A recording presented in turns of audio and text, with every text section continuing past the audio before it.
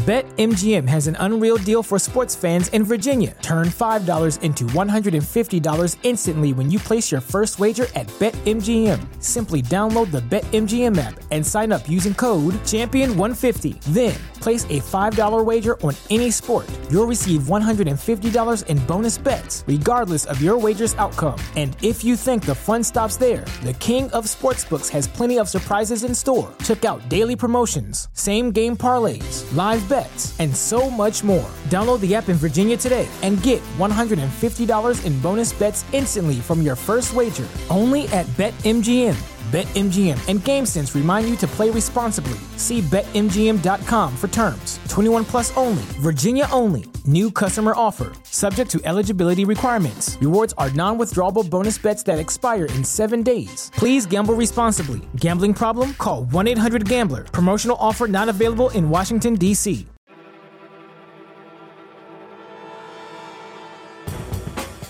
Hi, I'm Tom Butler. And I'm Brendan Duffy.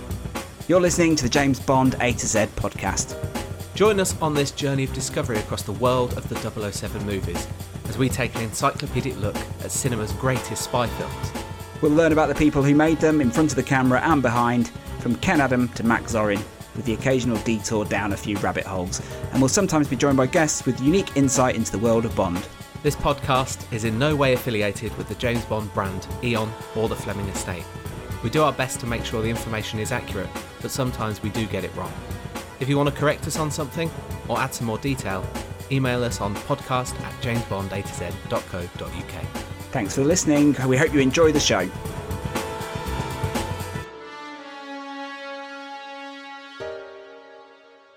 Hello and welcome to the James Bond A to Z podcast, where Y is for You Only Live Twice, the fifth James Bond film starring Sean Connery as 007.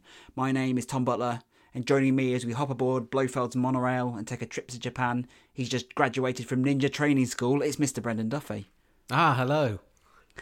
We're also going to be dropping in a special guest in this episode, the writer of the cinematic Connery, Mr. AJ Black, who'll be joining us at certain points to add some context to Connery's history with the film.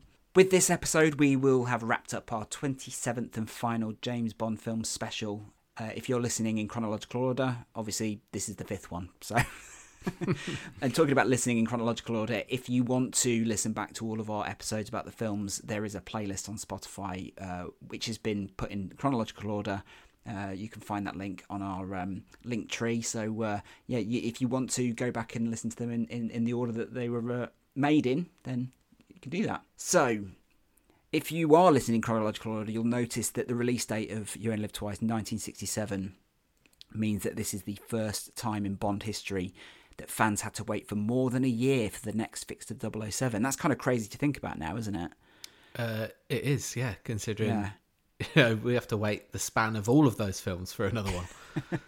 Yeah, Dr. No, From Russia with Love, Goldfinger and Thunderball were all released over 4 consecutive years, but You Only Live Twice came out a full 18 months after Thunderball, and we'll talk about why in a minute. And so coming after Thunderball, the original plan was to make On Her Majesty's Secret Service as the next film, but to keep Sean Connery happy and to avoid having to shoot early 1966, the producers opted to make You Only Live Twice. They obviously, to shoot that later in the summer, there was going to be no snow if they were to shoot in summer. So On Her Majesty's Secret Service was backburnered, and they made You Only Live Twice instead. So before we dive into the story of the film, here's a quick synopsis. A disaster in space pushes humankind towards World War III, and only James Bond can prevent it in this action-packed movie spectacular. When US and Soviet spaceships are hijacked in Earth's orbit, 007 must race to prevent a nuclear war between the two superpowers. His dangerous mission takes him to Japan, where he must stop the Spectre organisation and its diabolical leader, Ernst Stavro Blofeld, hidden away in a massive headquarters in an inactive volcano. I have to say, on paper, that sounds awesome. It does. Not only on paper. Yeah, you're a big fan of this one, aren't you? Yeah, but only a recent new fan to it, really. I think when we started, and if you go back and listen, then there'll be people who are listening to the early episodes, I don't think we showed much love for it at all. I think all three of us, maybe Wheatley was probably most on board with this one early on. Yeah, maybe. I've definitely come around to it a lot more, having watched it a lot over the last year in the cinema and at home. just think it's a rollicking adventure. There are stupid things with it, but what Bond film doesn't have stupid bits to it? But let's dive straight into it. Let's stop beating around the bush. 1967, Brendan. Tell us about the year this movie came out. Okay, so 1967, there's a lot of stuff going on. In terms of films, though, I'll just start off with that. So some quite iconic films from this year. To Sir with Love, The Dirty Dozen, Bonnie and Clyde, Guess Who's Coming to Dinner, The Graduate. Those sort of films, they're very heavy, I would say. Yeah. So much needed that You Only Live Twice comes and with its nonsense. But other stuff that happened in '67. This was the first colour TV broadcast was made in the UK on BBC Two. Interesting. So yeah, that was Wimbledon Championships was the first colour coverage. Green. Green, yeah, they probably mastered green at that. Sergeant Pepper's was released, which, if you remember when we interviewed John Higgs, Love and Let Die, he wrote that about the parallels, and this is another parallel really, because this is their first concept album, right? And if you look at You Only Live Twice, it's just bonkers, isn't it? It's a concept Bond movie really, and it was the first album released obviously after they stopped touring, and this is the first one that's released after Connery decides he doesn't want to do Bond anymore, so which we'll go into. But obviously at this point, 1967, this film is being released on the back of Bond Mania and Spy Mania, which was absolutely huge. Thunderball was still smashing box office records in April '66, and at that point there were the first murmurings of unrest at Eon. And if you remember, we spoke about this in the Broccoli episode, the Saltzman episode, and probably the Eon episode. So this is where they came to that the separation deal, where they agreed that they came up with the arrangement where they would rotate who produced which picture. So, and this is a Cubby one, right? Because it's an outlandish. Yes, exactly. Yeah. So picture, he takes the producing reins for this one, and he said that. Well, he acknowledged how this had come about, and he said, "I knew that Harry Saltzman and I wouldn't be able to conceal our own disagreements much longer. It wasn't just a conflict of personalities. While other partnerships have survived, it was, at least the way I saw it, two totally contrasting attitudes to Bond. And we see that from the films that they make. So this one, You Only Live Twice, nonsensical. The following one, On Her Majesty's, is grounded. Diamonds Are Forever, nonsensical. Live and Let Die, bit more grounded. And then, but with Papa Shango, not Papa Shango. Baron Samedi. With Baron, you know what I meant. With Baron Samedi, yes. And then the last one before Harry leaves, but Cubby does The Man with the Golden Gun. So yeah, this is the start of that. That's one thing that's obviously hectic. Yeah. Not only that, another Bond movie has been announced, which obviously is not ideal. It's Casino Royale. Go back to Casino Royale episode for more nonsensical. That is off the map, that one. Yeah. So this one was announced obviously around that time of the sort of ongoings at Eon. So they had that to deal with, and then they had this to deal with. But Casino Royale was released in the same year as well. So in April '67. A few months before You Only Live Twice. So this was one of the first Battle of the Bonds. And obviously we covered it in the episode, but it cost an eye-watering amount. And Charles K. Feldman, it was the last film he ever made. Basically killed him, didn't it? Yeah. The stress, the difficulties on set, off set, it's... Yeah, do go back and listen to it because it's fascinating. Not only that, Operation Kid Brother, 1967... which we talked about in the Connery episode, but it starred Sean Connery's younger brother Neil, and he played essentially a Bond rip-off. It was Italian, wasn't it? Yes. Yeah. And so that did nothing for Connery's feeling towards playing Bond either.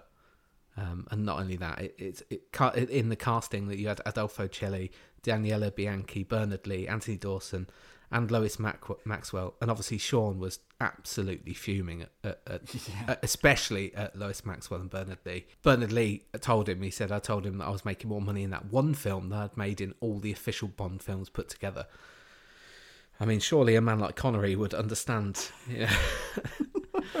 And then outside of the film world, we had The Space Race, which heavily influenced the story of this film, what was going on at the time. So in March 1965, the first spacewalk ever was performed by Alexei Leonov. And then later on in March, the US launched their first multi-person US spacecraft, Gemini 3, with Virgil Grissom and John Young.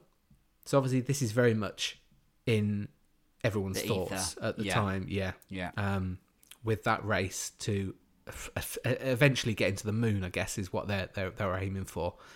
And then June 65, the first American did a spacewalk on Gemini 4. And then we move forward to March 1966. There was the first docking in space, and Neil Armstrong was on Gemini 8 for that one. So this being constantly in the news and talked about, it meant that the writers, the producers, they would implement it.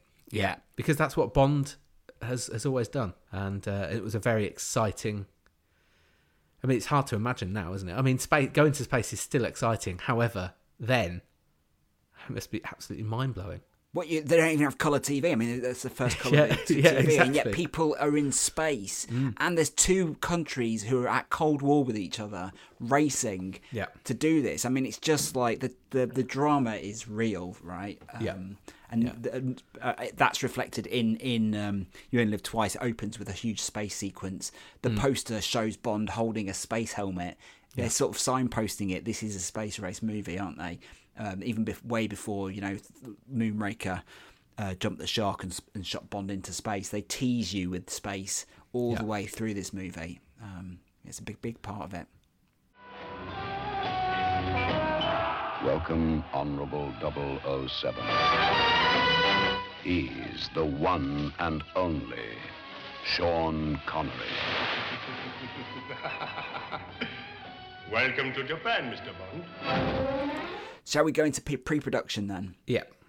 So, at the Japanese premiere of Thunderball in 65, Cubby Broccoli announced that Lewis Gilbert was going to be the director of the next James Bond film. Now, he was a British filmmaker known to be very, very reliable. He'd served in the RAF during World War II, made a lot of military films, and when he came out of the service, made more military films, including Sink the Bismarck, The Sea Shall Not Have Them, Reach for the Sky, Albert R.N., Carve a Name with Pride. These are all big sort of military epics, and you can see the military side coming through in his movies, right?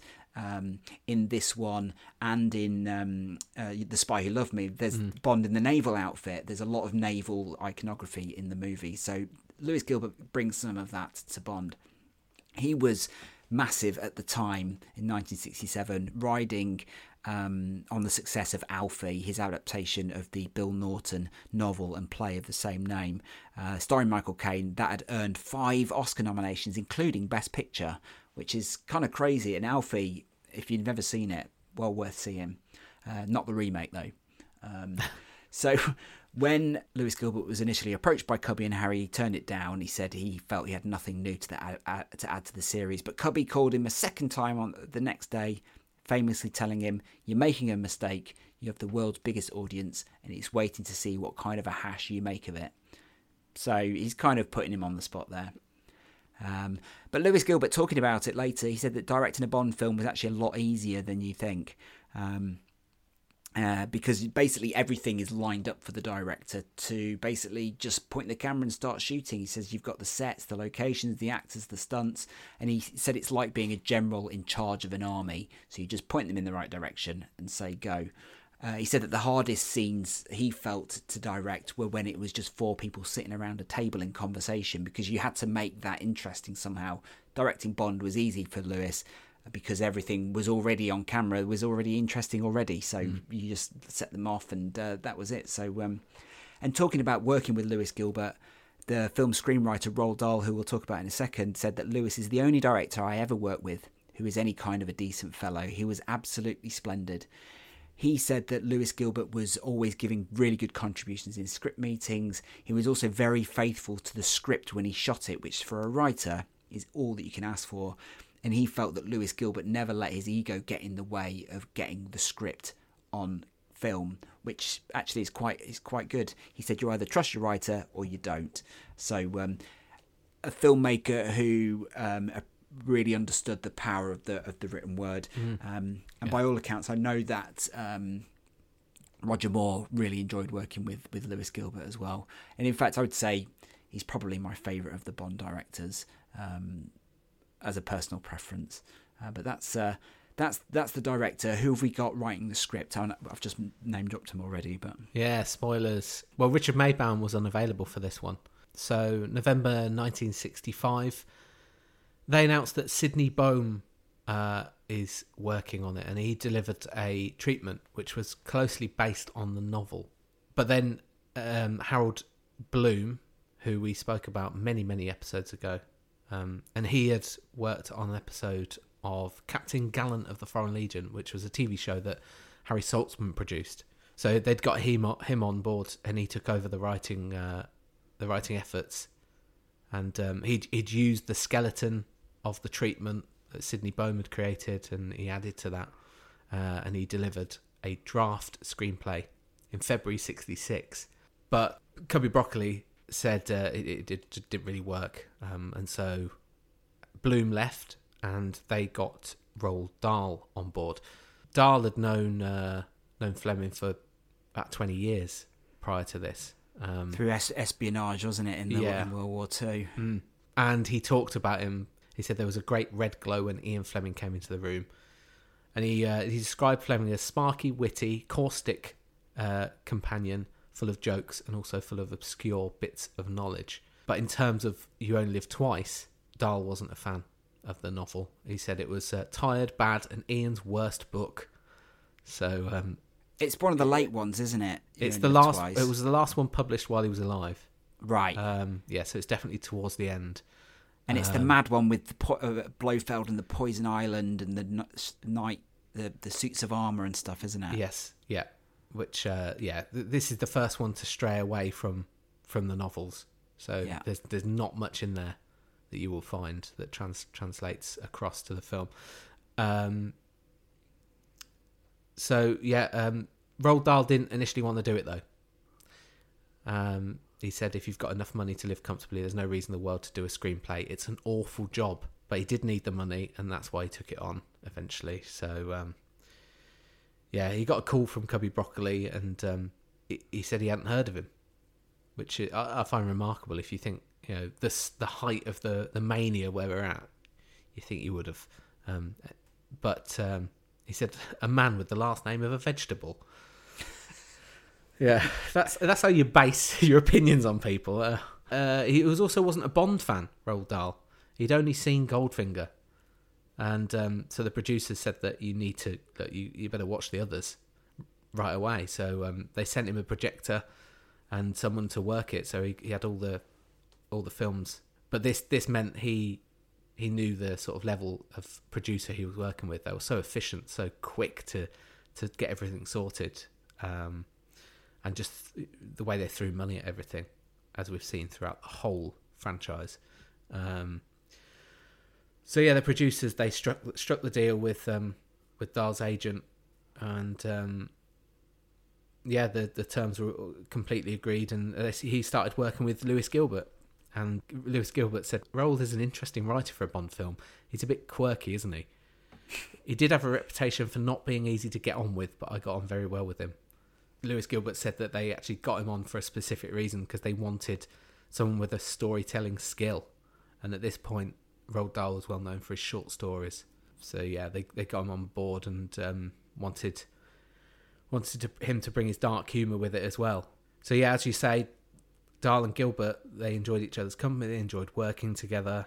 And Roald Dahl was told that he had to deliver his first draft in just 8 weeks, and then a second one 4 weeks later, and then a complete script in 20 weeks. And he spoke about the script conferences, and he said Harry would usually nod off to sleep in the middle.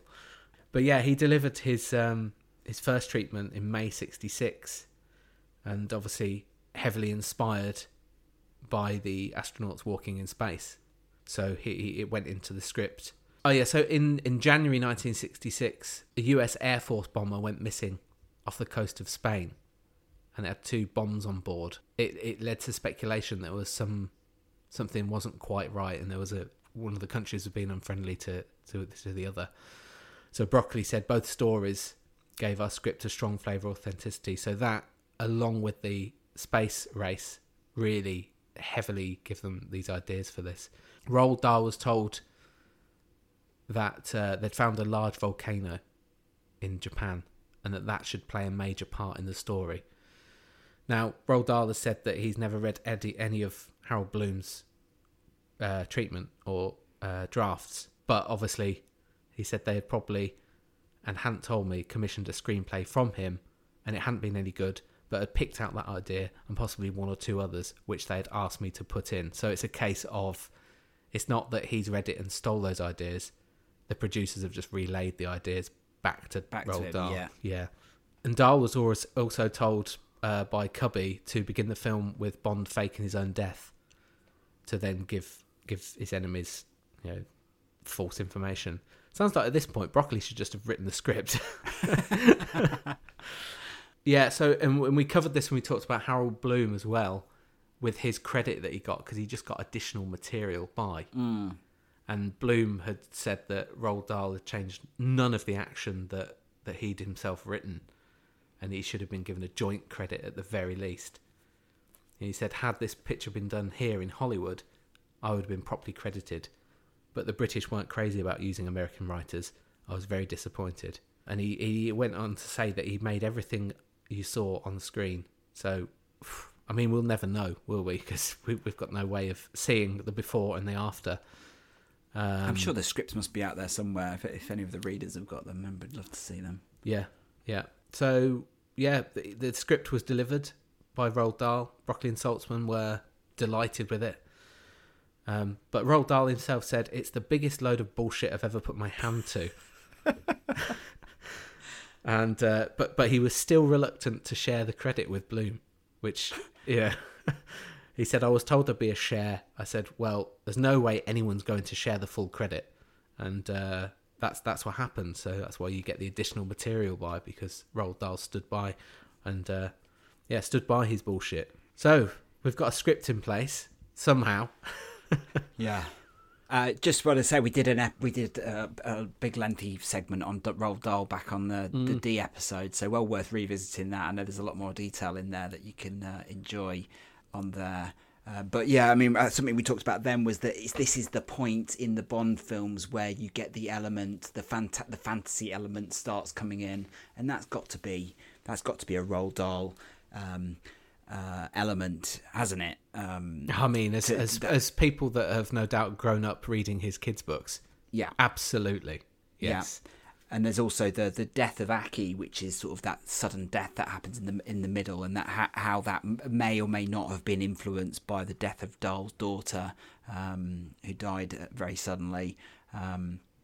Those people have linked those two things together, but I think it's a terrific change to the formula at this point, and one that sticks, right? Yeah.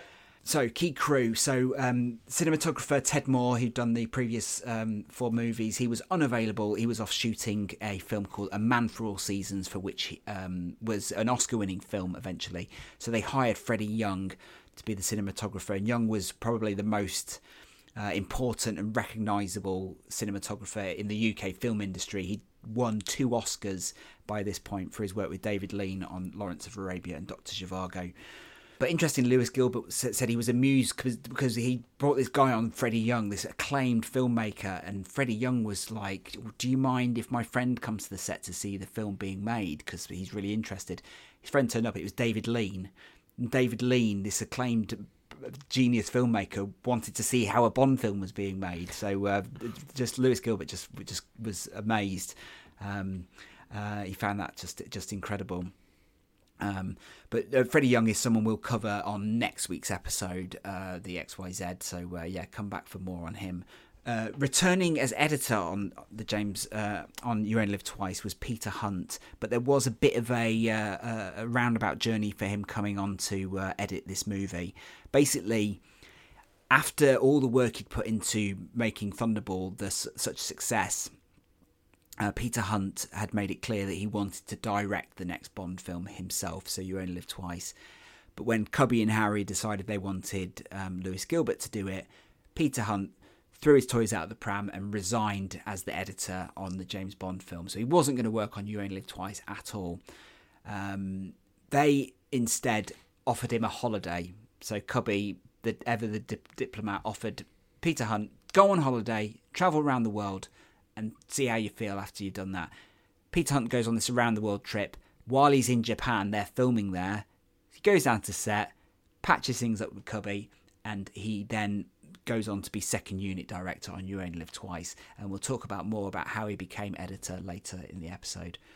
Ken Adam is also back on his fourth Bond film as production designer, and he arguably delivers his most audacious sets ever on Bond. And again, we'll talk about that in more detail. Also on there, You Only Live Twice, you've got William P. Cartledge. He's a familiar face on the Bond DVD extras and a regular collaborator with Lewis Gilbert. He was the assistant director. You've got Norman Wanstall, someone we talked about recently, as dubbing editor. Special effects by John Steers and stunts by Bob Simmons. And you've also got, this is the film where Vic Armstrong makes his Bond debut as well as a stunt performer. Titles by Maurice Binder, music by John Barry. More on those in a bit. But just to say, you mentioned this volcano they found in Japan. Lewis Gilbert, Harold Jack Bloom, Freddie Young and Ken Adam went to Japan to scout for locations, and they basically charted the whole of Japan by helicopters flying through the air, and they were looking for a suitable castle to be Blofeld's lair in the movie. But they actually found the volcanoes instead at a place called Kyushu, and this sparked the idea of the volcano lair. Also on that trip, some of the things that they ended up doing that ended up in the movie was going to the bathhouse, and also the ninjas. And the crew, this expedition, the small group of filmmakers who'd gone out there, they were due to fly home, but at the last minute they were told that they could go and see a ninja demonstration. They really wanted to see it before they flew home. So they changed their flights, went to see the ninja demonstration. Later that day, they found out that the flight they were meant to be on crashed, and everyone on board had died in this plane crash. This is the BOAC Flight 911. And it was, in fact, the third fatal passenger airline accident in Tokyo that month. So wow. They were really lucky at that stage. But there you've got some new faces and some familiar ones as well. And to talk about Sean Connery's return, we are going to be joined by our guest, AJ Black.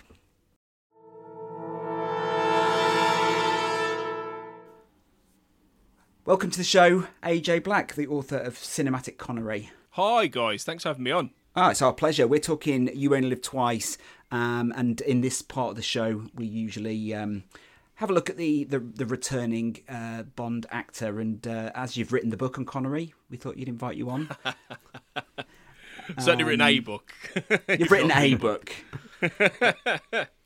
So the book's the Cinematic Connery, and it sort of charts his all of his movie roles. Is that right? Yeah, it goes through from pre-Bond in the late 50s all the way through to the questionable League of Extraordinary Gentlemen right at the very end of his career. And then, yeah, it gets into... It's not a biography as such, but it gets into the movies themselves, what they meant at the time, how they fitted into the wider culture, and it tracks his story through those, really. So, but the Bonds obviously have a very big component all the way through, really, because Bond stays with him right from the beginning almost to the very end. So, yeah, it's a good right up to Sir Billy. Sir Billy, yeah. It's a bit...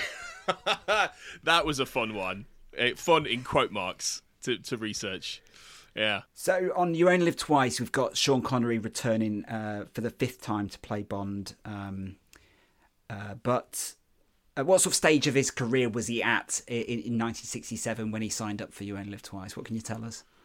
Well, 67, he's kind of reached that pop culture height in the 60s, you know, because arguably he's, as everyone listening to this I'm sure will already know, he's arguably one of the iconic figures of the 1960s in terms of entertainment, popular culture. You know, his visage on those Bond posters, he's up there with some of the biggest iconography of that decade. So by 67, he is there. You know, he's the did you see that film Last Night in Soho, where yes, you see the billboard of Thunderball and he's just emblazoned. So he's reached that point, and his career is around Bond. He's a star name now, but his career around Bond has mixed various roles that sort of lean into the Bond persona. You know, things like Hitchcock's Marnie, where he plays a bit of a devilish kind of character. Woman of Straw for Basil Dearden, where he's playing another suited devilish sort of role. So he's sort of doing a riff on Bond without directly doing Bond, but he seems to be caught up in that area. But by 67, he's kind of had enough, really. By once You Only Live Twice comes around, which is the last film he's contracted to do as part of the deal with Eon, he's ready to move on now. He's ready to put Bond behind him. As much as Bond is what has made him probably the biggest star in the world by this point, if not one of them. Am I right in thinking that on the way, or before production starts, that he actually announces that it's going to be his last film? Yeah, his last Bond film. He says, "This is it. I am done." You know, and he's quite in press interviews. He's quite to the point about that. You know, very vocally, openly saying, "I'm not doing any more after this." And you know, there are attempts to get him to do more after this, but he's wanting to draw a line in the sand. He wants to move on. He wants to do other things with his career, and he's got a level of bitterness at this point about Bond, mainly based on a lot of the contract negotiations, a lot of the things he feels like he's been done out of in terms of financially, more than anything else. You know, I think there is a strained relationship with Cubby Broccoli and Harry Saltzman at this point, which is meaning that he's finding it hard to really engage with this creation that's made his name. So yeah, he's very clear. I'm done. I'm done after Yolt. Because he wanted to be more involved, didn't he, with the producing side? Yeah. He wanted to be what I suppose Daniel Craig kind of became, really. You know, during his tenure, where he's got that sort of. I think Daniel Craig had a co-producer credit, I think, didn't he, on some of the later films. Spectre and No Time to Die, yeah. Right, yeah. So he's much more involved in the process. He's much more connected to the directors and the script, whereas Connery was still that era where you're almost a gun for hire, I guess. And I think later on, Roger Moore didn't have as big a problem with that in many ways. You know, he turned up and did what he had to do, and that was it. But Connery always had the aspiration of being an actor's actor. You know, he always wanted to be that guy. And I think it stemmed from the fact that I talk about this in the book, that he really did skirt that British new wave of actors coming out of the 50s. You know, people like Richard Harris, you know, Richard Burton, Albert Finney, all of these actors who in the late 50s were really making their name on the theatre. They were making their name in popular, you know, far grittier movies than Connery. In fact, funnily enough, I was watching This Sport in Life recently with Richard Harris. Great early 60s movie. And I think Connery maybe auditioned for that at the time, or he was discussed, and he would have been great as this big burly rugby player, hard drinking guy. You know, an alternative sort of path for him if he'd gone more down that road. And he very much, like I say, skirted the edges of that. You know, he's becoming friends with people like Michael Caine, who was on the edge of that.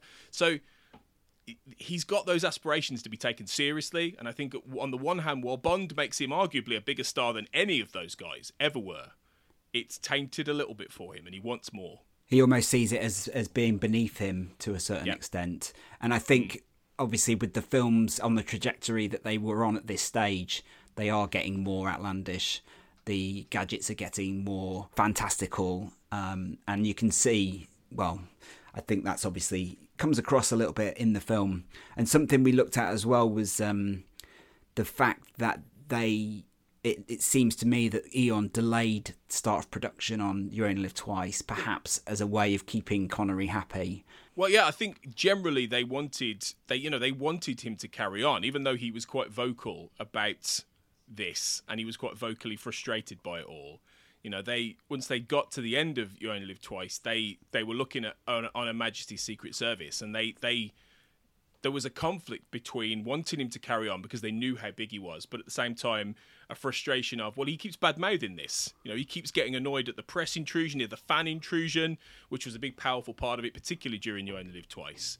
You know, there's a famous story about how he's in the toilet and he gets in the bathroom and he gets mobbed by a bunch of fans, and he's outraged that they've crossed this line, you know, and actually found him in a toilet. And that's, you know, he really does reach a point there where, but they do go out of their way to try and appease him at this point, because they know that he is very much inextricably tied up with this character, and people will shout James Bond at him in the streets, not Sean Connery, So he's defined by it, and that's part of the problem for him. So even though they want to bend over backwards to keep him happy at this point, it just pushes him further away in a way, all of the other things around it.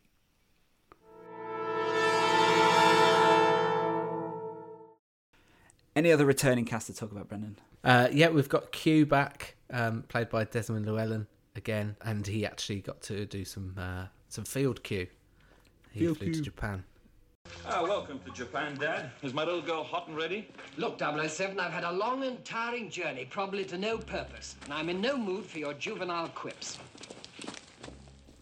Also, Bernard Lee is back as M, and Lewis Gilbert, said about his struggle with alcohol. Bernard Lee's struggle with alcohol, and he said you had to shoot him in the morning because you couldn't get him in the afternoon. And William Cartledge said Bernard went off to the pub and crashed the car after lunch. We picked him up and brought him back to Pinewood. Bernard was a problem.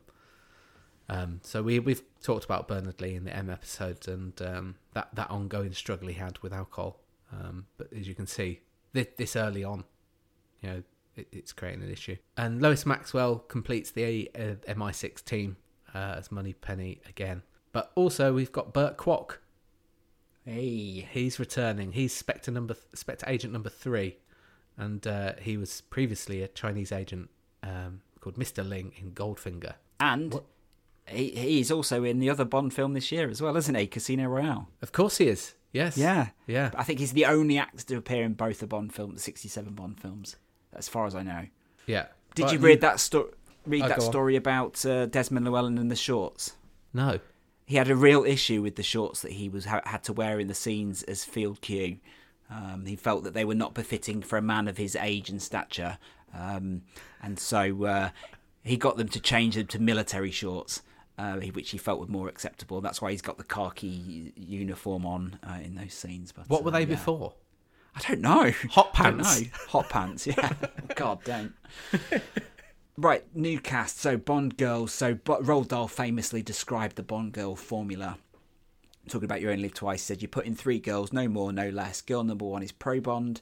She stays around roughly through the first reel of the picture, and then she's bumped off by the enemy. That's Aki. Girl number 2 is anti-Bond. She works for the enemy and stays around throughout the middle third of the picture. She must capture Bond, and Bond must save himself by bowling her over with sheer magnetism. This girl should also be bumped off, preferably in original fashion. That's Helga Brand. And then girl number 3 is violently pro-Bond. She occupies the final third of the picture and must on no account be killed, nor must she permit Bond take any lecherous liberties with her until the very end of the story. We keep that for the fade out. And then the other Bond girl, you've got Sai Chin, who is the girl in the pre-title sequence who Bond is in bed with. And this is the first of her 2 appearances in the Bond film. She later returned 39 years later in Casino Royale. Yeah, they're the Bond girls. We've talked about all of them so far in previous episodes, so I won't rehash too much here. But Akiko Wakabayashi is Aki, and she was a character that had been created for the film. And she was a Japanese actress, and she'd also been in a James Bond parody in Japan before she was in You Only Live Twice, and she had been in the Woody Allen film What's Up Tiger Lily as well. The filmmakers, to shoot in Japan, they had been told that they had to use a certain amount of Japanese actors, and so that's why you've got 2 real Japanese stars, Kiko Wakabayashi and Mia Hammer in the 2 leads. And these 2 were chosen because they were expected that they would be able to learn English very quickly. And so they were flown over to England to learn English, and they were put in with English families, sent to school in the daytime. But Mia Hammer, unfortunately, didn't get very well with learning English, so they swapped their characters around, and Aki, so the character that Aki was playing, her name was changed from Suki to Aki. And interestingly for Wakabayashi, her post You Only Live Twice credits is just 1 film and 1 TV series. She got an injury and then left the film business for a quieter life. And that actually is reflected in Mie Hammer as well. Again, she had been recommended for the film because she was good with English, and she also flew out with Akiko, and while she was there, she was told that her English wasn't good enough and they were going to have to axe her from the film. But after having taken her out and told her this, Lewis Gilbert was informed that she was basically going to kill herself because of the shame of losing the role in the Bond film. So they basically said, we'll swap the roles. You can have the other role. And she obviously then stayed on the picture. And she was actually dubbed in anyway by Nikki van der Zyl. So we'll talk about her next week as well.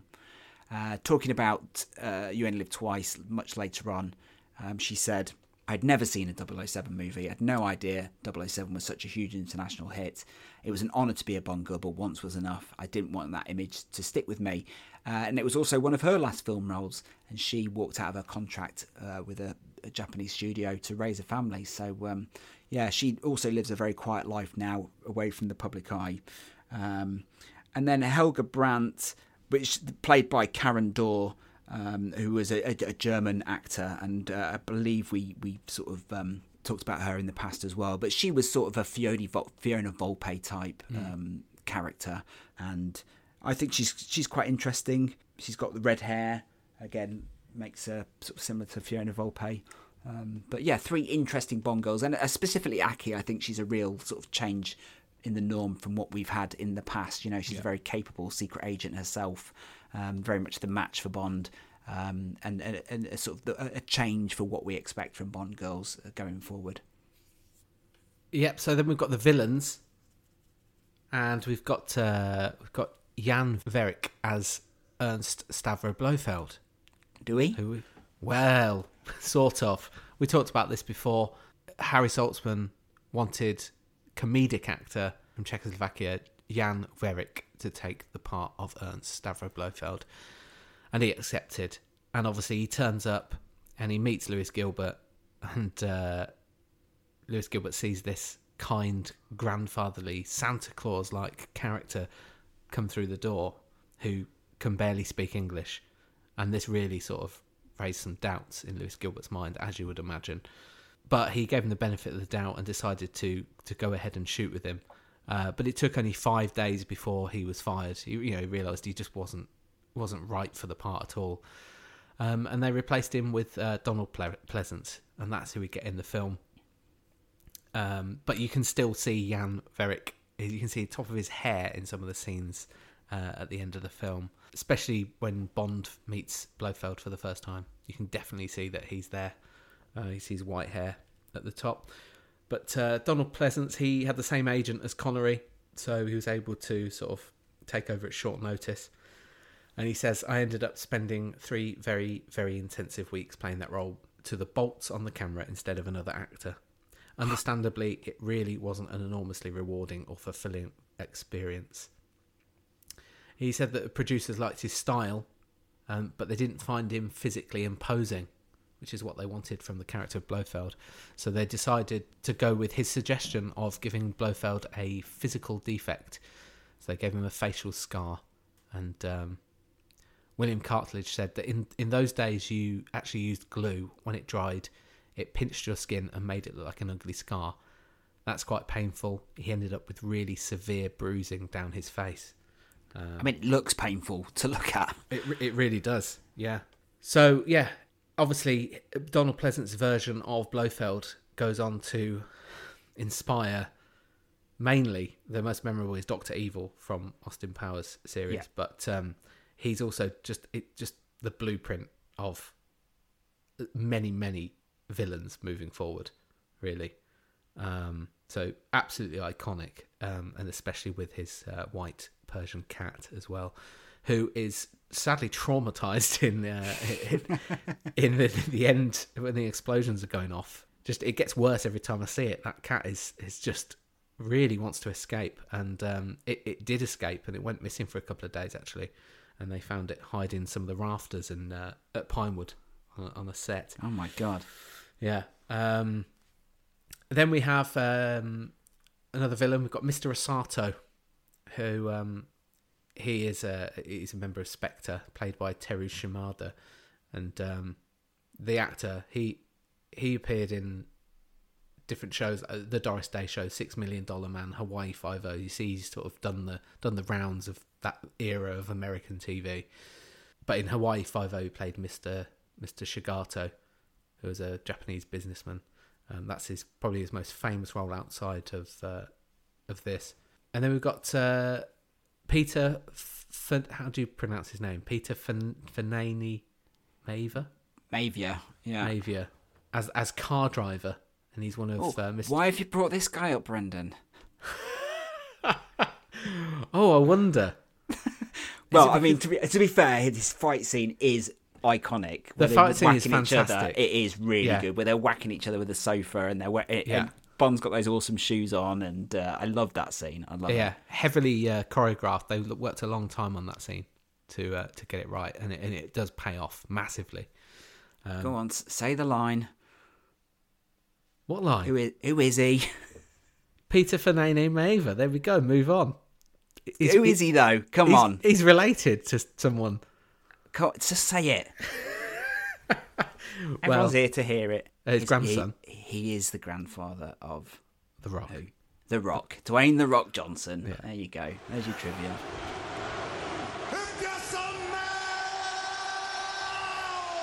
What the Rock is cooking! Let's look at the allies then. So a couple of really good ones here. You got Tetsuro Tamba as Tiger Tanaka. Tanaka is the head of the Japanese Secret Service in You Only Live Twice. Fantastic. We covered him at great length on our T episode. It was the Tiger Tanaka Tetsuro Tamba. It was the most T person we could find. He was voiced in the movie by Robert Rietti, and it was Tamba who helped find a lot of the Japanese cast locally. He was the one that sort of helped find Akiko Wakabayashi and Miyahama. And Tamba got the role after Toshiro Mifune turned it down, the legendary Japanese actor. But please revisit our T episode to hear some of what happened to Tetsuro Tamba after Bond and the weird sex cult that he set up. Oh, fantastic. And then we've got Charles Gray as Dicko Henderson. Now, this is Charles Gray's first James Bond movie appearance, and he plays Bond's contact in Japan. He's a character in the Fleming novel, actually, and he has a false leg, and he offers Bond a martini that is stirred and not shaken before he's killed. And of course, Charles Gray returns just a few films later as Blofeld in Diamonds Are Forever. And again, I believe, is it The Spy Who Loved Me as the voice in Cairo? Anyway. Yes, you're right, yeah. Yeah. That's it. So I mean, that's the cast. I mean, it's a decent lineup, but let's dive into production. So we have the pre-title scene, and the filming began at Pinewood, actually, July 1966, and they filmed that first scene where Connery is in bed with Sai Chin, and that's where he gets peppered with bullets. And then the opening sequences in Hong Kong, they use location footage of a street in Kowloon. We see the Victoria Harbour in Hong Kong as well, and the sea burial of Bond, and then the retrieval of his corpse is filmed off Gibraltar and the Bahamas. And that was the scenes with the aircraft taking Bond after his death was shot over Buckinghamshire, when it was supposed to be Japan. So Buckinghamshire, I mean, it does not look like Japan, but that's where we see, that's the pre-title sequence there. And then it's off to Japan for a lot of it, isn't it? Yes. So the production, filmed in Japan from July 1966, while the World Cup was actually taking place in England. There's actually some really great photos of the England World Cup team visiting Pinewood, and you've got Connery with Bobby Moore and all that sort of stuff. Those photos are well worth seeking out. But anyway, while the World Cup was going on, they were in Japan. They were actually following it quite closely while in Japan, and Cubby would lay on football matches and all sorts of stuff to keep everyone happy over there. But some of the locations that they filmed in Japan, one of them was the Karamai Kokugi-kan, the National Sports Dome, which is where they have the sumo fight. And I didn't know this before, but a real-life sumo champion, like a huge celebrity at the time, this guy called Sado Yanama, he actually cameos playing himself in the fight. And they packed the dome out with 12,000 real extras by giving away free tickets to see this legendary sumo star. And this was the scene that Freddie Young invited David Lean along to watch being filmed. Like I said, you've got some field cue action there, filmed in Japan. And the fight with the gyrocopter and the helicopters were filmed over the mountains of Kyushu. But the lip of the volcano, where you see Bond and Kissy Suzuki looking into, that was filmed at the lip of a dormant volcano on Mount Shinmo. They actually had to fly up there in helicopters, or at least they flew the most important crew members up there in helicopters, but the rest of the crew had to go up on horseback. And there was one day I read about where a huge fog descended on the mountain, and they all had to walk back down because the helicopters couldn't come up and pick them. And Lewis Gilbert remembers Sean Connery and Cubby Broccoli, helping to carry all the equipment down the mountain. So quite an interesting vision that. Other locations in Japan included the Kobe docks, the Kagoshima seaport, a place called Himeji Castle, which was the ninja training school. And that castle is also used in some Akira Kurosawa films as well, Kagemusha and Ran. And then you've got the Hotel New Otani, which is still there in Japan, and that was the exterior of Asato Chemicals. And just a few things to say about Japan. I don't know if you remember our Barbara Broccoli episode, but there was that story of her being on set when they were filming the tea ceremony, and that was one of her first memories of being on a Bond set. And then you've also got the fishing village in Ikimi, which is on the southern coast of Kyushu, where the volcanoes were, and they filmed there, but they were sort of troubled by paparazzi there. And then something to note about those scenes there is that Connery's wife, Diane Shalento, was there on set, and she actually doubled for some of the Japanese women swimming in the sea because she was a much stronger swimmer than they were, and she just popped on a black wig and some ill-fitting swimming costumes and jumped in and did it for herself. And then the scene where Helga Brandt's plane crashes somewhere in Japan, they actually filmed that in Scotland. So, Scotland doubling for Japan there. But Japan in this movie is one of those rare occasions where you really feel the location. It feels like a travelogue movie. You feel like you're there. You can feel the sweat. You can feel the humidity there. I think it's such a great location for this movie. Definitely. Yeah. Everybody in your crew identifies as either Big Mac Burger, McNuggets, or McCrispy Sandwich. But you're the Filet-O-Fish Sandwich all day. That crispy fish, that savory tartar sauce, that melty cheese, that pillowy bun. Yeah, you get it. Every time. And if you love the Filet-O-Fish, right now you can catch two of the classics you love for just $6. Limited time only. Price and participation may vary. Cannot be combined with any other offer. Single item at regular price. Ba-da-ba-ba-ba. But let's return to our conversation with AJ Black to hear more about Connery's time in Japan, because he didn't have an easy time.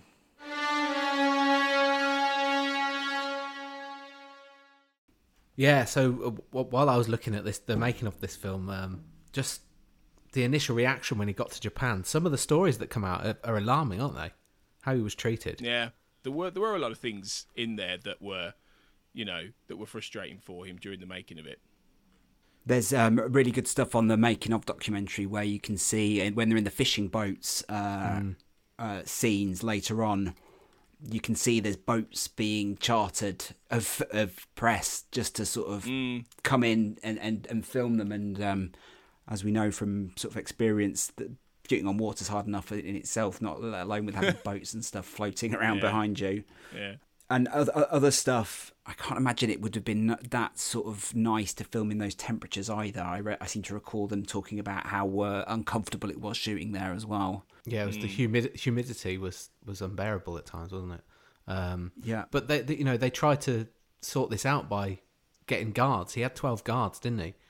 Right. Which worked for a short time because one morning then they turned up and all the guards had cameras. So that an end had to be put to that. So everything they were trying to sort of diffuse the situation, it just wasn't working.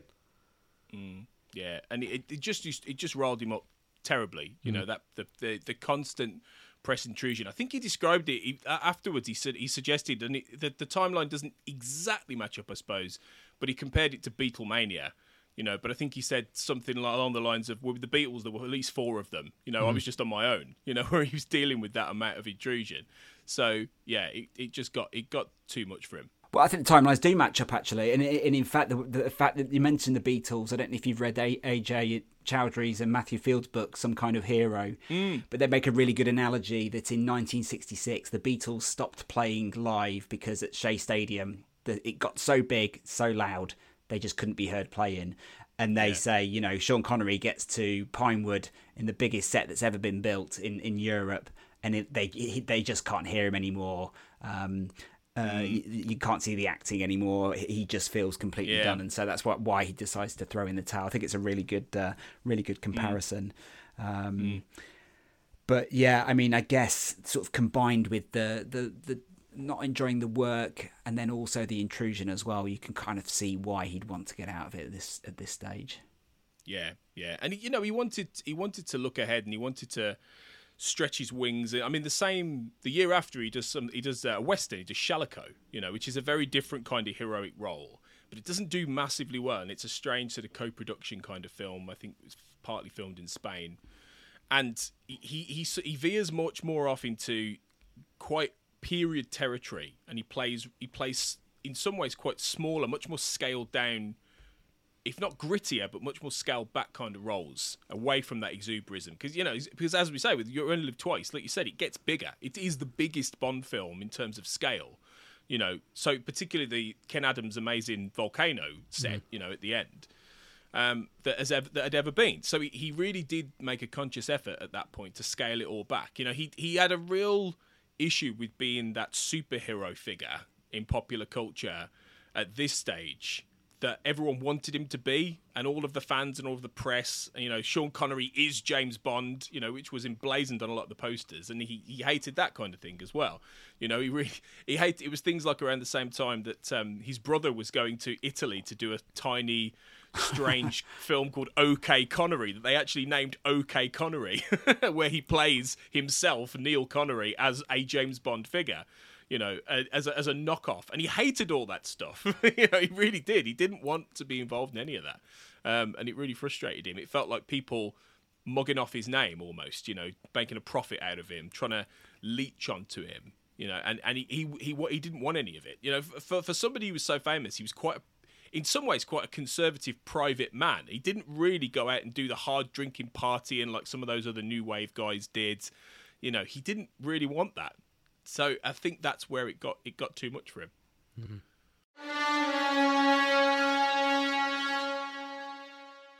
So it's back to Pinewood, and we'll talk about now probably the sort of the absolute pinnacle of Bond production design, Blofeld's volcano lair, and this is the site for Spectre's launch site for Spectre's spacecraft. And it was built into an extinct Japanese volcano. Now, don't think too hard about the logistics of that. Just enjoy the dream logic of that and how you would go about doing that and what that would cost. But the idea, like I said, they came from them flying over this volcano and thinking, oh, wouldn't it be cool to put a base in there? And so Ken Adam was then tasked with designing it. And it would end up being the biggest and most complex film interior ever built in Europe by that point. And it was big enough to fly a helicopter through it. When asked how much it would cost, after looking at the initial sketches, Ken told Cubby Broccoli about £1 million. Cubby went, let's do it. So that 1 million figure, that obviously is more than the entire budget of Dr. No, which is something we've talked about in the past. So built on the Pinewood lot, it was actually built over the tank, which is where they end up in the future building the 007 stage over. So where the volcano lair is where the 007 stage stands.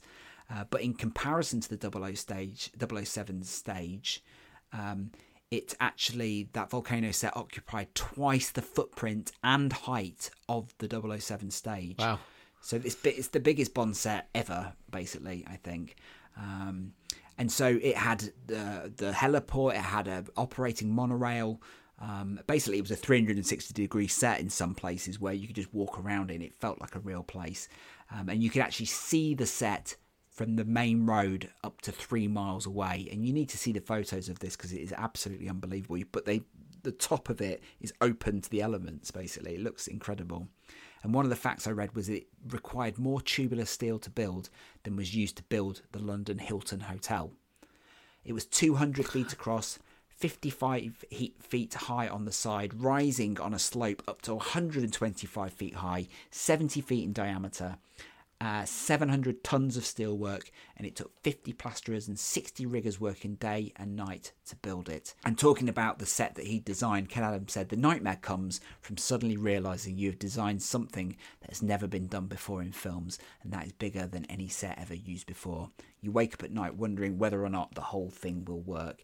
And it was such a landmark build in the British film industry at the time that the cast and crew would bring their families to Pinewood at the weekends to see it being built. And the builders literally worked round the clock. And Ken Adam recalled he was at a party one night, but he ended up leaving at 2 a.m. to go down to set to see the set being built with his wife, and they took a bottle of brandy with them to the builders, climbed up to the top and enjoyed a drink with them. But the space itself was, open to the elements. It was really difficult conditions to work on and absolutely freezing cold. And Lewis Gilbert recalls thinking, oh my God, we're going to have a blue leading lady. But when it was finished, they opened this set to press and they had a big press event. And the photos ended up in newspapers all around the world. And so filming began in there on the 31st October 1966. And cinematographer Freddie Young said that it was going to take every lamp we have, plus all the candles we can find to light it, which is quite a funny vision. As discussed, Bob Simmons was the stunt coordinator on this film, and he coordinated the ninja assault on the base. He hired 120 stuntmen for it, with 40 of them sliding down ropes into the base. And all they used, their safety equipment, was a length of hose pipe on the rope to slow them down as they were rappelling down into the base. And I think one stuntman actually misjudged it and ended up breaking his feet or his ankles or something. Oh. Yeah, it's crazy. And in this scene, famously, they introduced this idea of the use of trampolines to simulate explosions for the stuntmen. But I know you're a fan of this sequence, Brendan. I mean, it's an absolutely phenomenal achievement, I think, on camera. You can't quite imagine it, can you? Being there. It's a lot to even... You look at it, go, there's no way they'd do this now. No, this is insane. It is insane, yeah, absolutely insane. I think probably for health and safety reasons they couldn't do it now. Should we talk about another health and safety disaster? Another memorable moment from this film is Little Nelly. And Little Nelly had been discovered by Ken Adam. And he was listening to the radio and had heard Ken Wallace, who was a wing commander, and he'd created a small one-man helicopter. And so he's talking about it on BBC Today programme. And the film had an aviation advisor called Hamish Mahadi. And so he called Ken Wallace and he said, "Can you come and demonstrate this auto gyro at Pinewood?" So Ken Adam, if you remember way back when, episode 1, was a fighter pilot during World War II. So he was obviously impressed with this, especially after the demonstration as well. He'd seen it in action. So Ken Wallace said, Cubby Broccoli stood looking at it and he said, "We shall want it in Japan in 6 weeks' time." Typical Cubby, isn't it? Demanding. But Ken Wallace was actually meant to be scheduled to appear in a James Bond spoof being shot in Brazil when he got that call. So obviously you sack off the spoof, don't you? And you go for the real thing. And then obviously, with that in mind, they know they want to use this Little Nelly. Roald Dahl has to find a place for it, so he did. He managed to slot it into his script. So Ken Wallace also met with John Steers so that they could talk about any weaponry and how it would look and how it could be adapted to be more of a Bond gadget, I guess. And he said there was a thought of having a corkscrew on top of the rotor blades that you screw into the enemy helicopter, but I didn't think that was a very good idea. No. No, one step too far, that one, I think. Ken Adam said it would be interesting. So it's Ken Adams' idea is why we've got this weird shot in the film where it builds itself, the do-it-yourself. He said, so that being a part of its charm, he said, so I came up with the idea of the very chic crocodile suitcases, and they were designed by Ken's wife. So yeah, like you said, this was filmed in the mountains of Kyushu, and this was directed by Peter Hunt.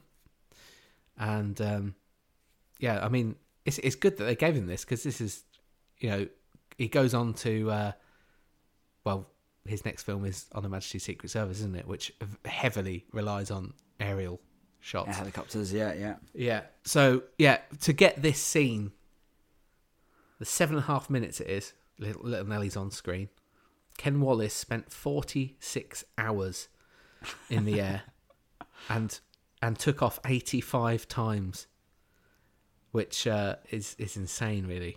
So, yeah, Peter Hunt said that this sequence was created because they proposed a car chase in the screenplay, but then they discovered this and they just obviously replaced it.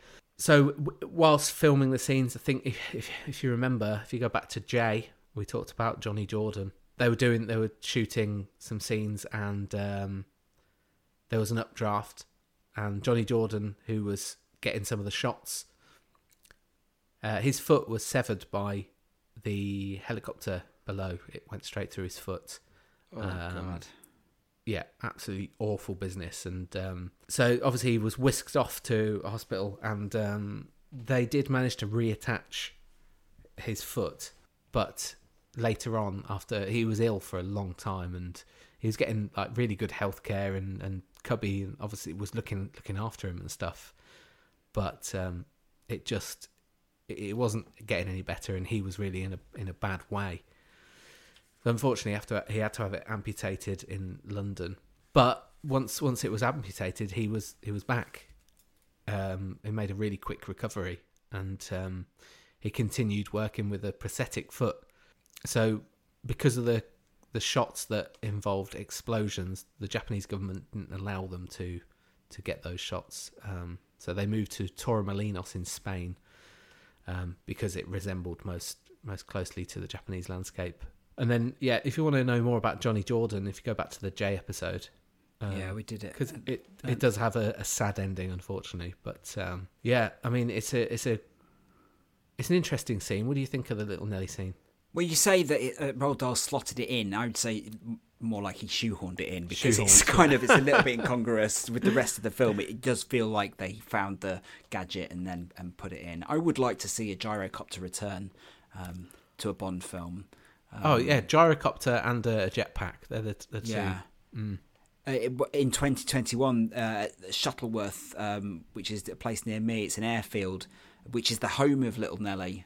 I went to see a gyrocopter display there, and the new ones look amazing.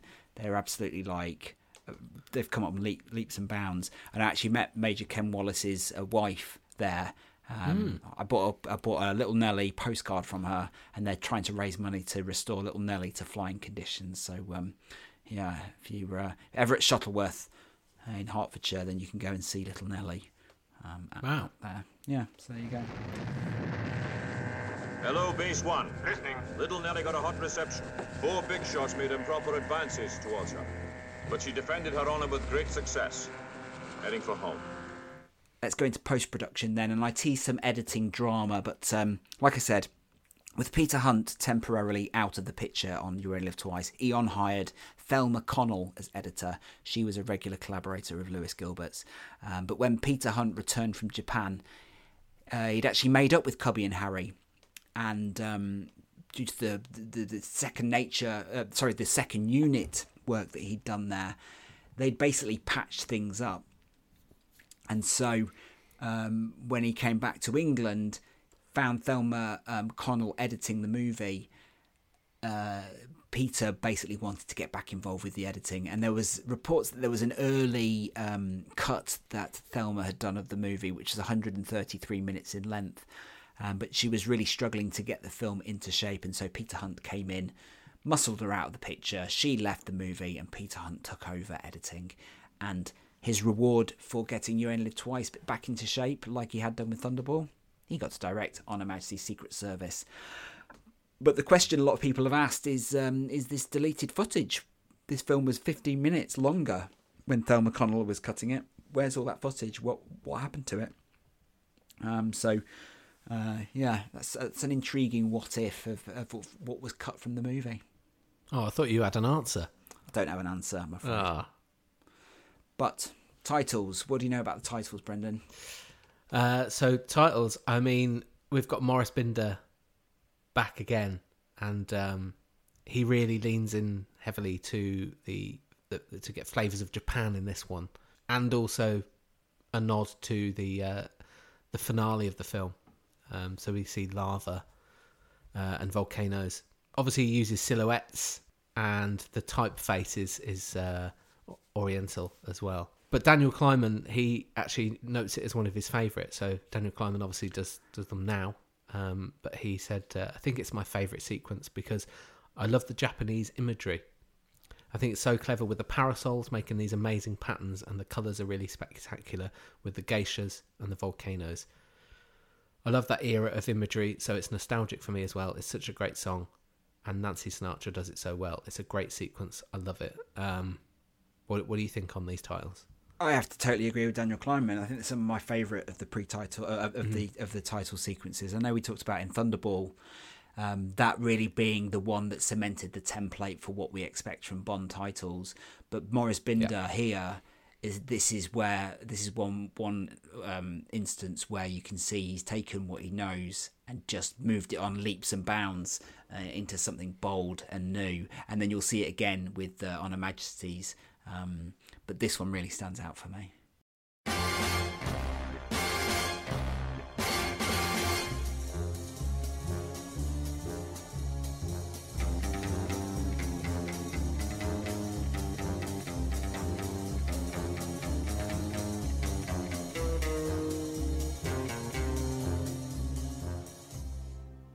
Music for the film. You've got John Barry returning for his fourth Bond score. He had sort of huge success with Thunderball, and in the interim between that film and this one, he'd written the music for The Chase, Born Free, The Wrong Box, and The Quiller Memorandum, which was another spy film. So you can see now John Barry is really becoming an in-demand writer. And I think You Only Live Twice, the score is absolutely magnificent. Mm-hmm. It's built around three sort of main themes. You've got the title song, the Space March, and then a romantic theme as well. Unlike Thunderball, though, John Barry didn't visit Japan on this one for inspiration. He sort of relied on his own imagination. He was probably too busy, to be honest. But talking about it years later, he said there was a more melodic and more... This was more melodic and more subtle. I tried to intertwine the whole Japanese thing, the elegance, the Oriental feel into the story. And so the music for You Only Live Twice was recorded over 6 days between April 10th and May the 2nd, 1967. And in comparison to, I don't know if you remember with Thunderball, but there was so much chaos and last minute changes, and with the title song changing and the music being added in, this one was much smoother sailing. And actually the film was shorter as well, and he needed to make less music, so you've got 65 minutes of score here. And so Barry basically spent March and April writing the score, and then April and the 6 days there recording it. But he was so busy working on You Only Live Twice that he wasn't able to attend the Oscars, where he won 2 Oscars for Born Free. So, he had to enjoy that one from afar, sadly. But for me, I mean, Captured in Space and then the fight at Kobe Docks, I think, are both real highlights. And also the version of the Barry's 007 theme for the Little Nelly sequence is chef's kiss. I just love the music in this. It's absolutely brilliant.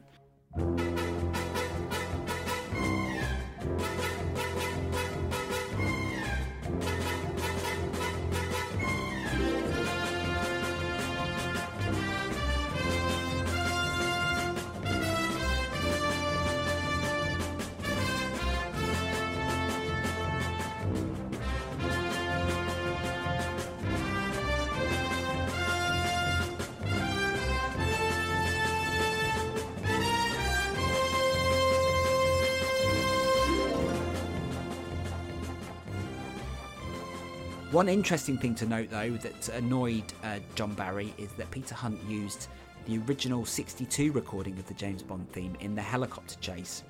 And that annoyed John Barry because he would have preferred the opportunity to rework it. He said there was just no intrigue and no dramatically.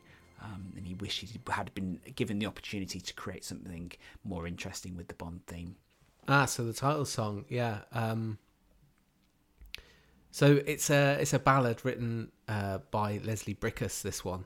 And he said that he had a good time writing this one. He said he'd been invited down to Palm Springs for the weekend by Kirk and Ann Douglas. And he took the music of You Only Live Twice with him.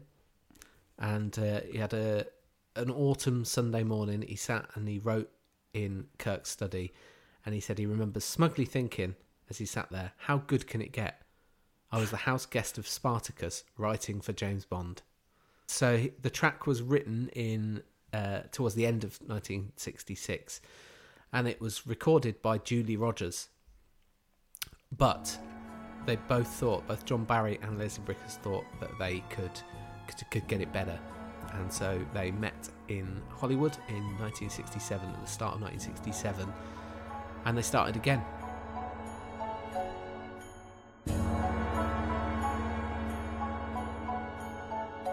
You only live twice, no more than twice, and each life you live, you're playing with dice. Unfortunately, there was a slight bit of. You said there was no tension on this, but in terms of the song, there was. Harry Saltzman had hired a musical supervisor to oversee the score, and this had ramifications on the song because then there was a dispute over who was going to record the song. So there's many different accounts of whether it was John Barry or the musical supervisor who rejected Aretha Franklin, but someone did. She was an up-and-coming star at that time. But Lewis Gilbert said, when the movie was all over, Cubby told me that he was going to America to talk to Frank Sinatra. He was a great buddy of Frank Sinatra's. And the next thing I know, Nancy was doing it. So, Frank apparently turned it down and passed it along down the line, and it got to Nancy. And she said, I was 26 and really scared. I'd rather have a root canal than go through that again. So maybe they should have tried to persuade Frank a bit more. So because of the style of the song, Nancy Sinatra said that she didn't normally sing songs like that. And by the end of the session that they had at the recording studios, there was no version of Nancy Sinatra's rendition that was usable. And so John Barry said, what's now in the movie is made up of about 24 takes. It's a real masterpiece of editing. There was just no way we'd ever have got it in one take. Sounds like our podcast. But it got finished. I think it complements the titles wonderfully. And there was also, so it reached number 44 in the US and number 11 in the UK. So in terms of the Julie Rogers one, it's out there. You can listen to it, and it's appeared on some James Bond CDs as well, compilations.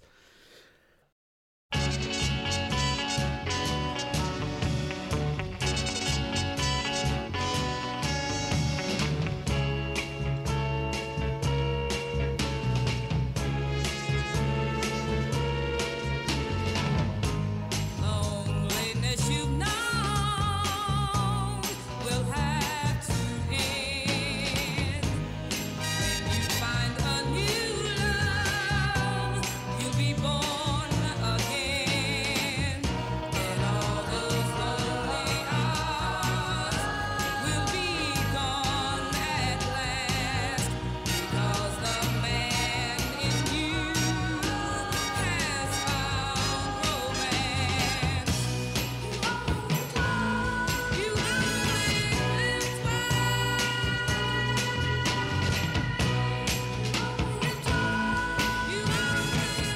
No, in the 90s, there was an alternative example of the theme song, sung by Lorraine Chandler, which was discovered at the vaults of RCA Records.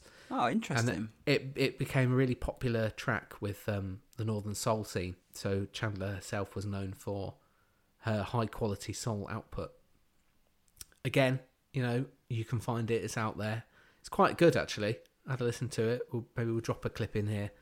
But it pops up on a lot of soul compilations as well.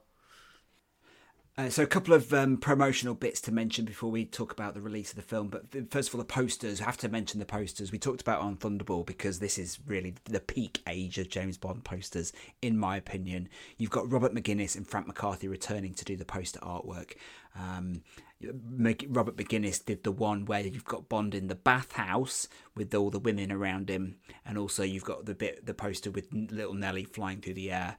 And then Frank McCarthy, his is the amazing one of Connery walking around the rim of the crater in the tuxedo. But it's got some really nice typeface work on it. You've got the double use of twice, the twice that splits in two. You've got Connery holding the space helmet underneath his arm. That's the first time you sort of see a variation on the Bond silhouette with the space helmet under his arm. And then you've also got the typeface screaming, "Sean Connery is Bond," in response, obviously, to Casino Royale as well. But just an amazing series of posters there. The original artwork, Robert McGuinness's original artwork for You Only Live Twice, the bathhouse one, came up for auction in 2019, and it sold for $65,000 to a private bidder after an estimate of $20,000 to $30,000. So a very popular piece of artwork, that one. But something else to mention, a bit promo work, Brendan, which I really enjoy for this movie. It's a TV special. Yeah, so United Artists Television, they produced a 1 hour special called Welcome to Japan, Mr. Bond, and it was shown in June 1967 in the US on the NBC channel, and it featured Desmond Llewellyn and Lois Maxwell reprising their roles of Q and Miss Moneypenny. Also, Miss Moneypenny's got an assistant in this. Yeah, Kate Mara? It's Kate O'Mara, yes. Yeah, and so the premise of this is it's to show clips from the previous 4 Bond films, and with little teasers from You Only Live Twice, and interspersed you've got interactions between those 3 characters. It's worth a look. It's on YouTube. It's available. It's out there. It's really worth watching, even just for the bits of Lois Maxwell with Kate O'Mara and Lois Maxwell with Desmond Llewellyn. It's like seeing a missing Bond scene that you've never seen before. I love it. I think it's so much fun. Moneypenny, what a delightful surprise. Oh, you don't often come and visit me. Oh, thank you, Q. You obviously know much more about this than I do. Do you know who the girl is? Haven't a clue, Moneypenny, haven't a clue. Well, can you tell me anything? Well, I can only tell you that I've spent weeks working on this Aston Martin, trying to get it back into working order. I can't imagine what 007 does to leave a car in this condition. But yeah, it's a clip movie. And it's interesting to see a clip movie or a clip show made up just of the first 4 Bond films. Yeah. Because, nowadays you have so many films to include, but actually you can look, sort of almost luxuriate in all these clips from the golden age of Bond, can't you? Yeah. It's lovely. I really like it. So You Only Live Twice premiered at the Odeon Leicester Square in London on the 12th of June 1967. Queen Elizabeth and Prince Philip were in attendance. It was their very first Bond premiere. And also in attendance, after missing the Thunderball premiere, was Sean Connery, and he was there with Diane Cilento, making his last, at that time, public appearance as Bond, although he had a moustache and he had no wig on, so he looks very different to how he does in the movie. And actually, in this movie, I'd say his toupee is probably one of the worst.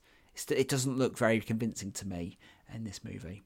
I agree. Yeah. I also think it doesn't help throughout I know it's problematic, but just to mention that when he does change his race, let's say, the wig, because of his wig. It's really obvious it's a wig.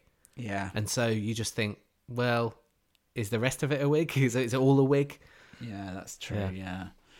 Also at the premiere was Jerry Lewis, Phil Silvers and Dick Van Dyke, as well as Roald Dahl and Cubby and Harry. Guy Hamilton was also there at the premiere. And then the film opened across the UK and United States the following day. It set an opening day record at the Odeon Leicester Square and went on to be number one at the United States with a weekend gross of $600,000. So slightly down on Thunderball. It took a global box office haul of $111 million. That's down on Thunderball's $142 million. Probably impacted by Casino Royale, let's be honest, which is only out a few months earlier. That took about $41 million. So you've got to wonder whether or not people were suffering a bit of Bond fatigue by that point. Review-wise, got decent notices. Variety said that Sean Connery plays 007 with his usual finesse. Time magazine said that the outer space sequences would be more appropriate in a grade school educational short, and the volcanic climax is a series of clumsy process shots that no one took the trouble to fix. Even Connery seems uncomfortable and fatigued, as if he meant it when he said this would be his very last Bond film. It may just be an off year for 007. New York Times said, although there's a lot more science fiction than there is first vintage James Bond in You Only Live Twice, the fifth in a series of veritable Bond films with Sean Connery, there's enough of the bright and bland bravado of the popular British super sleuth mixed into this melee of rocket launching to make it a bag of good Bond fun. Roger Ebert said, a great deal of money was spent on the fifth Bond epic in an attempt to duplicate this mystique, but in You Only Live Twice, the formula fails to work its magic. It says, Connery labours mightily. There is still the same Bond grin, still the cool humour under fire, still the slight element of satire. And when he puts on the cute little helmet and is strapped into his helicopter, somehow the whole illusion falls apart. But the film actually has a 74% approval rating on Rotten Tomatoes from 54 reviews. So overall, generally, people are positive about the film. What about our followers on Twitter, Brendan? So we've got quite a lot of response from this. So it varies, doesn't it, from film to film, but over 60 responses on this one. Yeah, so we asked for your 3-year-old reviews on Twitter and you send them in your droves, and that is a lot. It is, yeah. So there's a lot of mention of Connery's performance. So Mrs. Steve O'Brien said Connery looks bored, and Ryan Giadoge says Connery is bored. So, yeah, that's Liam HRL, Connery getting tired. Martin Barrett says fantastic rooftop fight, and I do think we should mention that because I love that shot. Yeah. I think it's absolutely brilliant. Yeah, likewise. Vinnie Harris 94 says high adventure escapism. Cine Compass says massively underrated masterpiece. Agree. EM Ling says Niven was better. Oh, harsh. Harsh and also I have to Not disagree. True. Yeah. Damn Fool Idealistic Crusader says desperately needed Maybaum. What do you think about that? Interesting. Because I think it'd be a very different film without Roald Dahl. Yeah, I think so. No, I'm sticking with Dahl on this one. Yeah. There's a lot of people saying "I love you." Yeah, which, I mean that's the code, isn't it? It's not really a review, but it's noted. Yeah, there's numerous mentions of the rooftop chase and also Connery looking tired or bored. Ian Tempest says greatest theme ever. I don't know if that must be the song. I mean, I wouldn't say it's the greatest for me. No, but it certainly works with the film that it's in. Yeah. John Porter says bonkers, great fun. Okay. And Eric Newsom says Ken Adam transcends. Very nice. Yeah. So I mean, there's no real sort of hate for it. No. And I think anyone with negativity, it's about Connery looking a bit bored or tired. Which rather than hate, that seems like it's a bit sort of a missed opportunity, I guess. Constructive criticism, isn't it? Yeah. Yeah. Well, let's bring back AJ Black to have a quick chat about the film, and we'll return at the end just to wrap things up.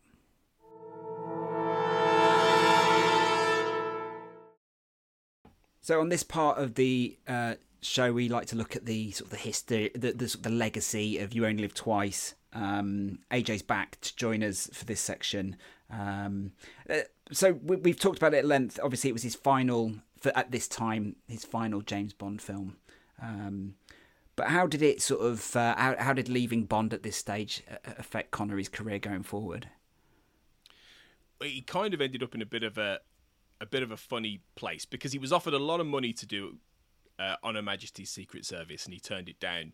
And I think most Bond fans imagine that's one of... I mean, as really good as that film ends up being, it is kind of one of those lost great Bond possibilities, you know, especially if he'd then gone on to do Diamonds Are Forever, and how it starts off then where he's avenging Tracy almost, but it doesn't connect up at all, and it's really weirdly done.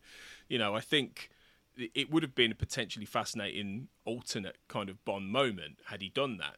But he turns that down. He turns down the lucrative offer to carry on and do it at least once more at that point. And like I say, he goes off and he does things like Shalako. He does things like The Red Tent, which is a really unusual I think it's co-Russian made movie where he plays almost second fiddle to Peter Finch, and it's a dramatization of a crash in the 1920s. He plays Roald Amundsen, the North Pole explorer who disappears. It's a really strange film, and he's only in it for a small part.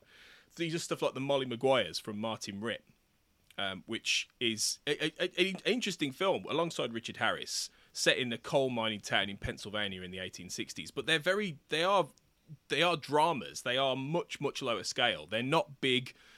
I know it was pre the term blockbuster as such, but they're not big movies that are going to drag everyone out to the front, to the cinema. So his star is on the wane, really, at this point. After he gives this up, he struggles really to click with that. He can't quite move into that next phase of his career that he wants, because everyone still wants him to be Bond, and that's the tension that he finds. As much as he's working with interesting directors and he's playing interesting parts, he can't escape. And that leads to the next part of the Bond story for him, really, because he kind of has to go back in some ways in order to get onto the next step. In terms of Connery's Bond films, where do you think You Only Live Twice sort of lands for you in terms of his performance? I think it's a difficult one, because the cliche is to say he's bored throughout the whole thing.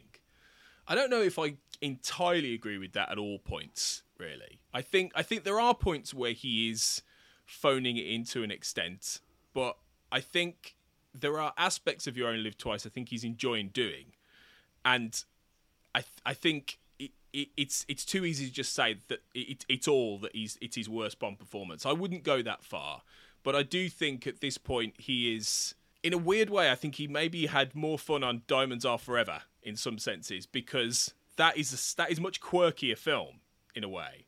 And I think he had the impetus of that in order to go off and, the deal he makes with United Artists, with David Picker, to make then 2 films he wants to do, including The Offence in the end with Sidney Lumet. So he's got that spring in his step in a way to make Diamonds, to get it out the way so he can do those other things. Whereas with You Only Live Twice, it's the end of a road, really. So I think he's okay in it, but I definitely think he's almost at his peak in terms of that power in Thunderball, oddly enough. I think Goldfinger's the most fun one he's doing, but I think he looks amazing in Thunderball, and he's got that pure confidence and ease. And I think by You Only Live Twice, it's maybe fading slightly. I think there, really. So it's a strange one. It's a strange one. I think after Thunderball and Goldfinger, I think his next best one is Never Say Never Again, years later, in terms of how he looks and how much fun he's having. But that's just me. I'm a big fan of that one.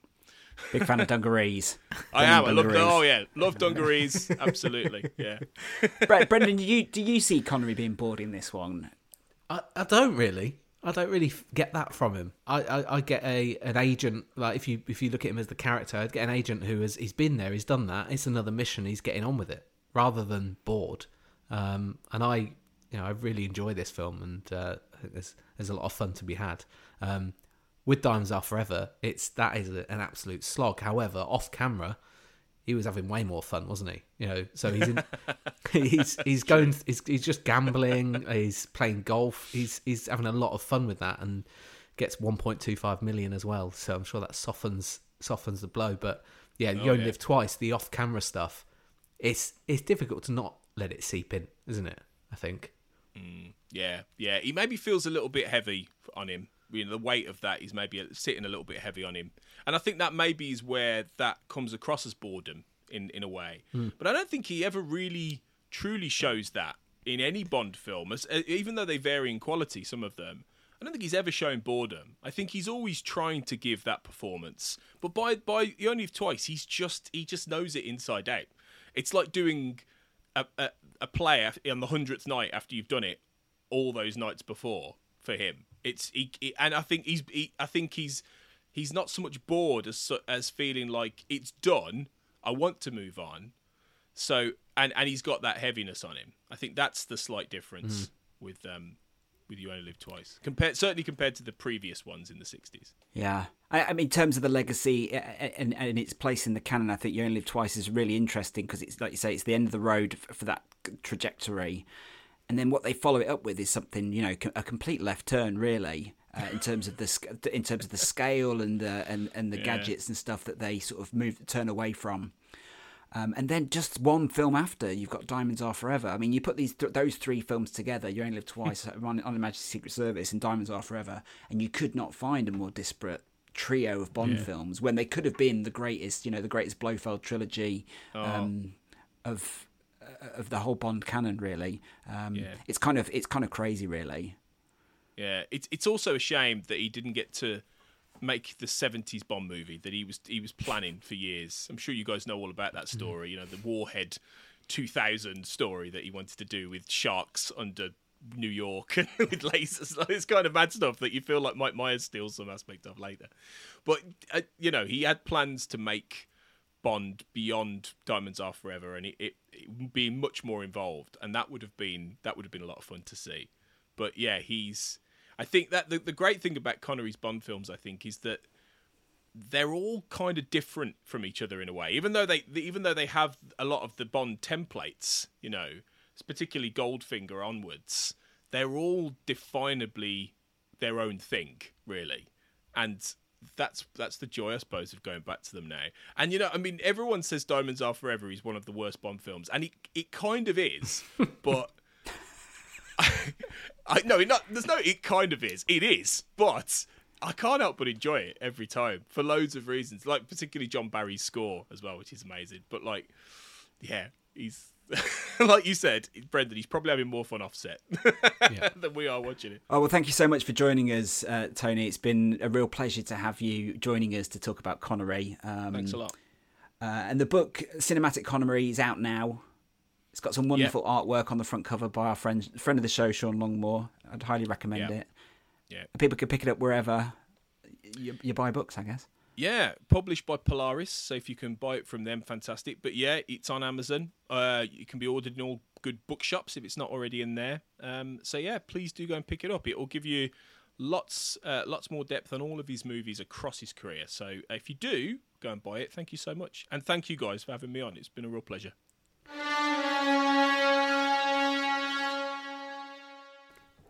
So for you, Brendan, I mean, overall, you're a big fan now. I am, which is strange, I think, because of the Bond films that I like on the whole, I prefer a more grounded Bond film, I think. Right. Because I really love From Russia With Love and Goldfinger. And they're very different films to this one. But then a lot of Bond films are very different to this anyway. Yeah. Apart from Spy Love Me, which is basically a carbon copy. It's the same film. Yeah. Yeah. But I think everyone across the board knows they're so confident and comfortable with what they're doing at this point. They've turned it up to 11. Yeah. That Kobe Dock scene is absolutely superb. The final sequence is incredible. The music's great. The script is a bit silly and fantastical in places. But it just does it. I just think this is almost like if you were to describe what a Bond film is like to someone, this is how you sort of would describe it, right? The villain lair and the gadgets and all that sort of stuff. I mean, absolutely, and it shows from the amount of references and homages that we get moving forward. I mean, there's a whole Simpsons episode based on it. Absolutely. And a film franchise, Austin Powers, really borrows from this. And Casino Royale 67 as well. It's funny how it's. I mean, they choose isn't he cryogenically frozen in 1967 as well? I think he is. I think he might be. Yeah. Yeah. So I mean, they're just. It's full of nods to this film, and this version of Blofeld is the one that gets referenced across all media. Absolutely. Yeah. I just think it's so much fun to watch as well. It's really enjoyable. Well, on that, Brendan, that wraps up our James Bond film specials. We've done all 27 Bond films. It's been quite an epic journey. Interested to listen back to them in release order eventually. But that means that our next episode will be our XYZ episode, which will be our last episode. We will follow that up with a last episode. But looking forward to it. If you want to send in your questions for us or clips or anything that you want to ask us before we finish the show, then please email the show on podcast@jamesbond.co.uk. And if people want to find us on social media, at James Bond A to Z on Facebook, Instagram or Twitter. And so you only live twice. That's done. So it just remains for me to say that the James Bond A to Z podcast will return next week. Ciao. Should have said sayonara. The James Bond A to Z podcast is hosted and produced by Tom Butler and Brendan Duffy, with music by Tom Ingemels and artwork by Helen Dolly. If you've enjoyed this podcast, please like and subscribe and leave us a rating or review on Apple Podcasts, Spotify or wherever you listen.